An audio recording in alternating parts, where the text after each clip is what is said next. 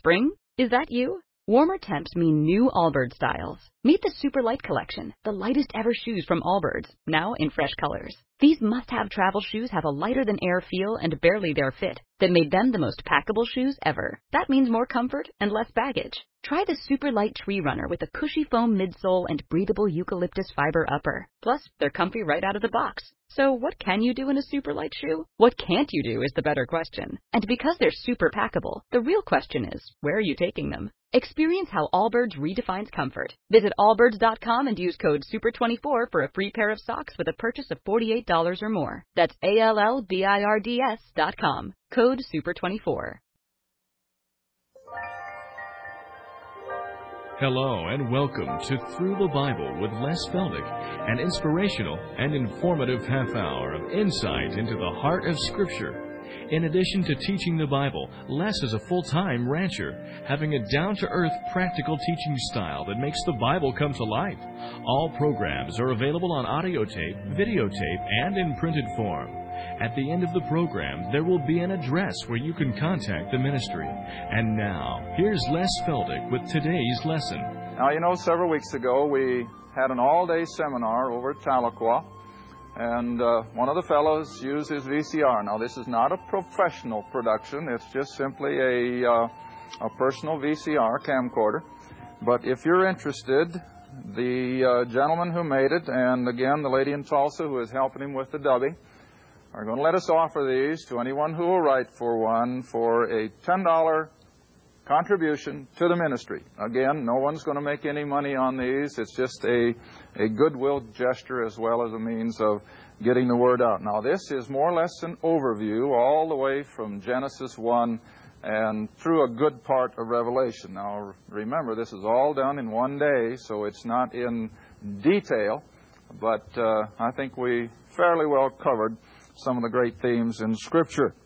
Now, once in a while, the station people here think I should at least share some of our mail with you, and we just picked up a letter yesterday, and I'm just going to read you her closing statement because, again, this letter is so typical of what we're receiving from the television audience as well as those who are getting the VCRs. And she simply closes her letter.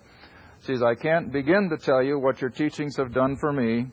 I have grown more in the last 6 months than I have the entire 46 years of my life, and thank you sincerely." Now, this letter comes from a wheat farming family up in Montana, right next to the Canadian border, and so we appreciate.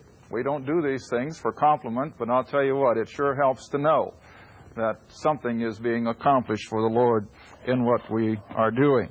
All right, so much for that now. I've also put on the blackboard, for those of you here in eastern Oklahoma, so many people come to my class and they're exasperated to find out that we've been teaching in their area for a year, 2 years or more, and they didn't know it. So sometime during the program, just try to take a location that you're close to, whether it's Tahlequah or Wilburton or Tulsa or McAllister, and take note of the times and the places where we meet. All right, so much for that. Now we've got to get into the book as quickly as we can. Turn with me now to Exodus chapter 16, and you remember that last week we left off with Israel at, well, in the English it's Elim, E-L-I-M, up there in verse 27 of 15. In the Hebrew, I guess it's pronounced Elam. But whatever, they now have to move on. You know, I think my closing remark was, you can't just stay on the mountaintop. All the hard work is down in the valley. And even though this was almost a mountaintop experience for the children of Israel, having come out of Egypt and come to this beautiful oasis, yet now they have to move on. They're going to keep moving on down through the Sinai now, and they're in short order going to be arriving at Mount Sinai itself, and they're going to receive, of course, the law. So in chapter 16, now verse 1, they took their journey from Elam, and all the congregation of the children of Israel came to the wilderness of Zin, which is between Elim and Sinai, on the 15th day of the second month. Now you want to remember, they left Egypt in April, and so now this is May. Now also remember that in that area of the world, in that part of the desert, it's getting hot. And they're going to be needing water. And now again, don't just picture a few little families or even a few hundred people or a few thousand. Remember, we've got a few million.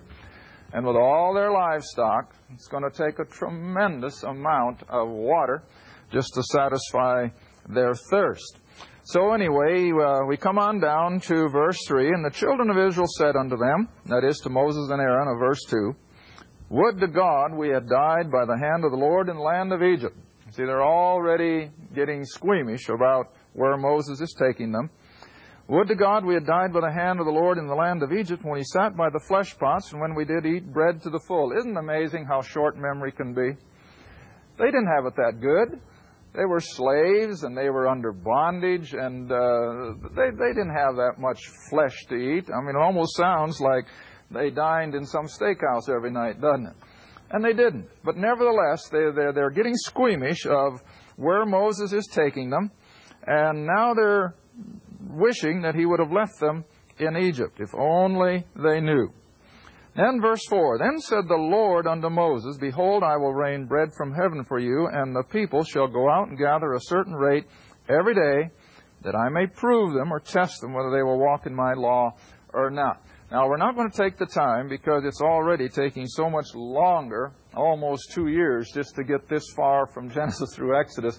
So I'm going to have to start skimming some of these intervening chapters and the things that I'm sure you're all quite aware of. But anyway, we come down now, if you will, to verse 14, and we're going to have the appearance of the manna. And I think most of you who know anything about your Bible at all, you'll remember that Israel lived on manna for 40 years. Now, you know, they finally learned to cook it one way or another way and fix it various ways, like I think you gals get adept at doing, even with some leftovers. But they got to the place where they could fix manna just about any way you can think of in order to just be able to stomach that same food day in and day out. But nevertheless, God provided. And the whole idea, of course, with manna, in order to grasp a practical application for us today, is that this is the very bread of God. And you remember that Jesus in John's Gospel spoke of himself as the bread of life. I am the living bread. He's also the living water. But back here in its instigation, manna, of course, is going to sustain the house of Israel as they have come out of Egypt and all through their 40 years of wilderness journey. Now, you also remember that in this account from verse 14 through verse 22, that before the law is given now, that won't happen until chapter 20. So before the law is given, God institutes a commandment that on the sixth day they shall gather how much manna? Well, a double portion, because he is going to institute the Sabbath even before he gives the law. Now, I think this is rather interesting in that back in the chapter 1 of Genesis, where we have the recreation, as I call it, God brought everything onto the scene in 6 days, and then on the seventh day, what did he do? He rested. And so we have that setting up of the 6 days of labor and the 1 day of rest. Not one that God was all tired out at the end of that 6 days, but he was setting something up that would be for man's own good. And I think it carries on even into our own economy, that God still knows what's best for us, and that is that we need 1 day out of the 7 for rest. Now, if you'll look then in Exodus, where we are in chapter 16, as they have now been instructed to gather twice as much on the 6th day, then in verse 23 he said unto them, This is that which the Lord hath said, Tomorrow, that will be the 7th day now, remember, tomorrow is the rest of the holy Sabbath unto the Lord. Bake that which you will bake today, and seethe or cook or boil that which you will seethe, and that which remaineth over lay up for you to be kept until the morning. And they laid it up, verse 24, as Moses instructed, and it did not smell, neither was there any worm therein. And Moses said, Eat that today, for today is a Sabbath unto the Lord. 6 days, verse 26, you shall gather, and so forth. Now, I've already mentioned now, this is instituted, this is set up before the 10 Commandments are given, where it mandated that they should have that holy Sabbath on the seventh day. Now, there's a lot of confusion today about the Sabbath, isn't there? And I've instructed my classes over the last 20 years, don't ever call Sunday the Sabbath. Sunday is not a Sabbath. It's not the seventh day, it's the first day. Now we know that beginning back here, as God is dealing with Israel, He does set up the seventh day as the day of rest, the day of worship, and it's a holy day. And He will incorporate it, of course, into the Ten Commandments. But we always have to remember that the high point, and now turn back with me, if you will, to Acts chapter 20, the very epitome, the very high point, the very crescendo of all of God's dealing with man centers in not only His death, not only His burial, but what? His resurrection. And see, this is what sets us apart. We have become believers after His resurrection.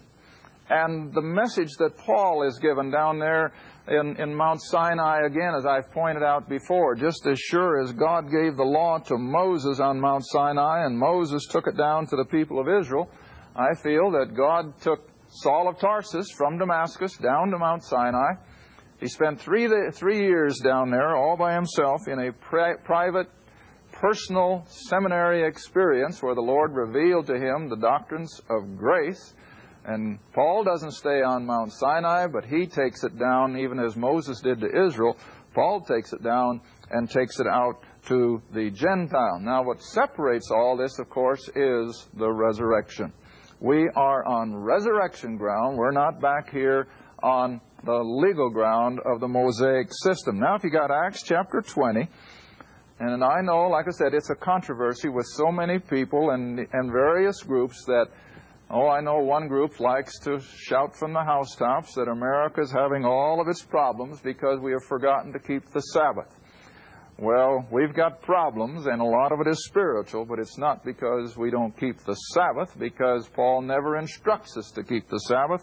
And instead, it's the first day of the week because it was on the first day of the week that Christ rose from the dead. All right, now then in chapter 20, as Paul has now already by virtue of several chapters of time, is out ministering amongst the Gentiles. And then he'll drop down in chapter 20 of Acts to verse 6. And we sailed away from Philippi. Now remember, Philippi was up in northern Greece. And so they sailed away from Philippi after the days of unleavened bread, and came unto them to Troas in 5 days, where we abode 7. And now look at verse 7. And upon the first day of the week, when the disciples, now the disciples here doesn't refer to the 12, it refers to these believers who had become believers by virtue of Paul's preaching the message of grace up there in northern Greece, beginning with Thessalonica and Colossae and Philippi. And so they came on the first day of the week to break bread, and Paul preached unto them. Now, it's interesting that we also have the same connotation in, 1 Corinthians. 1 Corinthians chapter 16. 1 Corinthians chapter 16. And I'm touching on this because I have so many people, they'll either call or they'll ask me in class or something like that, are you sure that we're not supposed to keep the seventh-day Sabbath? Yes, I'm sure, because, you see, that was under the law. It was given even before the law, like I've said, but it was also incorporated into the law.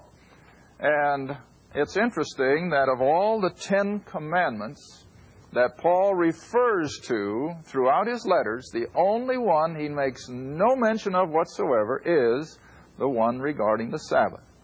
In other words, Paul will say that since the law is fulfilled with love, therefore we don't steal. Therefore we don't commit adultery. Therefore we do not bear false witness. And it follows naturally that we do not have idols, and we do not make idols. And so Paul, in one way or another, and then in Ephesians, I almost forgot that one, in Ephesians he refers to the one considering honoring parents, where Paul makes mention that children ought to obey their parents because it's the first commandment with promise. So Paul makes a reference to 9 of the commandments, but the 10th one is glaringly absent, and that's the one concerning the Sabbath. That separates us from the legal system, you see. All right, but now in 1 Corinthians chapter 16, verse 1, where again he's writing to the Gentiles there at Corinth, and he says, now concerning the collection or the offering for the saints. Now you remember, Paul was instructed by Peter and James back there in Acts chapter 15, and well, yeah, I guess we're going to have to agree that you can go to the Gentiles without making legalists of them, without Judaizing them, but be sure you remember the poor here in Jerusalem. And you remember why they were poor, don't you? You remember early in Acts when they had lands and houses, if they had CDs or whatever, what'd they do with them? They sold them and they put all their money into a common kitty, and everybody lived on it. Remember that? Acts chapter 2 and Acts chapter 3, everybody had all things common. Well, I don't care. You can have the best of investments. Unless you've got an awful lot of it, if you just take a certain amount and put it into a common kitty and let everybody start living on it, hey, we found out about it here in America. Even with our tremendous amount of resources. Yet our entitlement programs, what are they doing to us? Hey, they're breaking us. See? Because you just cannot continue to just hand it out until what? You run out. Well, that's exactly what happened to those believers at Jerusalem. They had sold everything. They'd put it into a common kitty, and they all lived. Everybody had all they needed. The Scripture says no one lacked. But what happened? They ran out. And, of course, had Israel accepted the kingdom, they wouldn't have needed it. They wouldn't have had to have houses and lands. Everything would have been the utopia that everyone is still looking for. But Israel rejected the kingdom. The kingdom did not come in. And so what happened? Well, their kitty ran out and they became destitute. But God in His sovereignty continues to watch over them by laying it upon the hearts now of the Gentile believers of Paul's gospel that they would give offerings for the poor saints at Jerusalem. All right, now here's the background then for 1 Corinthians 16, verse 1. Now concerning the collection of the offering for the saints, those Jerusalem believers, as I have given order to the churches of Galatia, even so do ye, upon the first day of the week. See that? Now a lot of people have even told me, well, Sunday was elevated as part of a pagan background. Well, I can't help that the pagans happen to name the first day of the week, maybe after the sun god or whatever the case may be. But our whole idea of the first day of the week is not necessarily the name of the day, but it was the day of the resurrection. See? And always remember that it was on the resurrection day, the first day of the week, let every one of you lay by him in store, not according to 10% of your income, although, again, that's the guideline. I don't want people to misinterpret me or misunderstand me. Beginning way back with Abraham in Genesis chapter 14, you remember when he had the spoil after defeating the kings that had overrun Sodom, and he brought Lot back? How much of the spoil did Abraham give to Melchizedek? 10%. And so it is a guideline. I will never say anything other than that. But what I do maintain is that when you mandate that somebody gives 10% or else, you're putting them back under the law. And again, Paul never says that. But what does he say? Oh, when you give as the Lord has what? Prospered you. See? It's up to you. You're not under a mandate of law, but you are left now with your own free conscience as it's led by the Holy Spirit to give as God has prospered you. So he says there will be no offerings when I come. In other words, Paul, I guess, felt like I do. There's nothing I hate worse than to have to ask for money, and that's why we won't do it in this program. I just detest it. And I think Paul did too. And so he says, have all that done before I get there, because I don't want to have to ask for money. All right, now then one more scripture reference with regard to this day of the week. Turn with me back to Romans, if you will. Romans chapter 14. And here again, I'm not taking anything away from our Sunday services. But on the other hand, I always have to remember what the old evangelist, I think most of you still remember, old John R. Rice, and he used to almost deplore the Sunday morning worship hour. And of course what he was deploring was the fact that it had just become a ritual. It was that 1 hour of the week when people thought that they were fulfilling their obligation to God. And listen, I like what Paul says here. Romans 14, verse 5. One man esteemeth one day above another, another esteemeth every day. Now, if you've got a translation like a King James, the word is alike. But it's in italics, isn't it? Now, those of you who've been in my class for over years and years, you know what italics mean. It's been added by the translators to clarify. But I think it's clearer if it's left out. So now read that verse as it would be without the italics. Let one man esteemeth one day above another, another esteemeth every day. Period. You know what that means? Do you just become a Sunday Christian?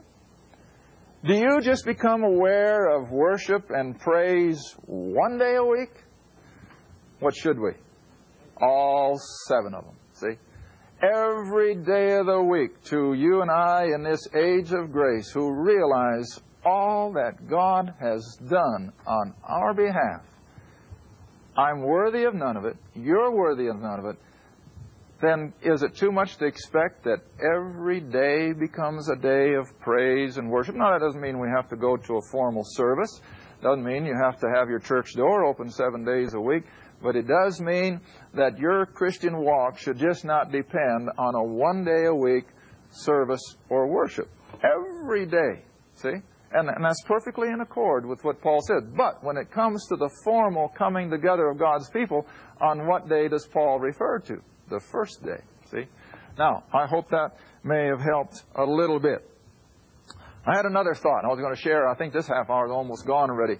Never dawned on me until just the other day. How many of you haven't heard the expression, well, have you ever prayed the sinner's prayer? Could you sit down with somebody and help them pray the sinner's prayer or the publican's prayer? What was the sinner's prayer? God be merciful to me, a sinner. Now think of it. I'm going to shock you. I'm going to shock a lot of people on television. Because the book shocks me almost every day. Do you realize that after all that Christ has done, it is a finished transaction? Do you realize we don't have to ask or beg for mercy? It's already been done. You ever thought of that?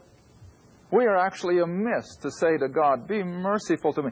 He's already been merciful when He died, when He suffered, and when He was victorious and rose from the dead and now offers salvation. Not to someone who can crawl through all kinds of human suffering in order somehow to approach God. I mentioned in one of my classes the other night. I can remember years ago hearing an elderly lady in our church talk about some poor lost individual, and she said, oh, I can still hear her. Oh, if only that poor man could pray through. Well, pray through what? What's he supposed to pray through to somehow approach God? There is nothing to pray through. It's all been done. And remember I said here a few weeks ago, where is the door to the sheepfold? It's ground level. It's not up in some unattainable place. It's not down in some deep cavern. It's not across some raging river. It's right in front of us. And so, same way, His mercy has already been accomplished. We don't have to beg for it. And the same thing, I think, comes into this area of forgiveness. Do you and I have to beg to be forgiven? No. You're already forgiven. You're in Romans, aren't you? Turn back with me to Colossians, because, like I say, I'm not going to have time to go back to Exodus anyway. Colossians. Colossians, I think it's chapter 2. Colossians chapter 2, verse 13. You know, so many of these things, we just don't think of them. We still have got that mentality of what the Scripture said before the cross, And we try to bring it in after the cross. And you have to remember, and I think I shared this with the class the other night, and the thought just come to my mind again. You've all heard the beautiful song, and the cross makes the what? The difference. It is a difference. It does make a difference. All right, Colossians chapter 2, down to verse 13. And you, Paul writes to us believers, being dead in your sins and the uncircumcision of your flesh. In other words, we're still dealing with that old Adam at that time. He hath, now what's that verb tense? Past tense. It's done. He hath quickened or made us alive with Him, having, past tense, what's the next word? Forgiven. Thank you for joining us again for Through the Bible with Les Feldick. If you'd like to order audio tapes, videos, or any of our printed material, you may do so by writing Les Feldick Ministries, Route 1, Box 760, Kenta, Oklahoma, 74552. That's Les Feldick Ministries, Route 1, Box 760, Kenta, Oklahoma, 74552. Or you can call us toll-free if you'd like at 1-800-369-7856. That's 1-800-369-7856. Remember, this is a faith ministry, and your participation with us is greatly appreciated. Again, our address is Les Feldick Ministries, Route 1, Box 760, Kenta, Oklahoma, 74552. And our phone is 1-800-369-7856. Thanks again for listening, and please join us next time for Through the Bible with Les Feldick.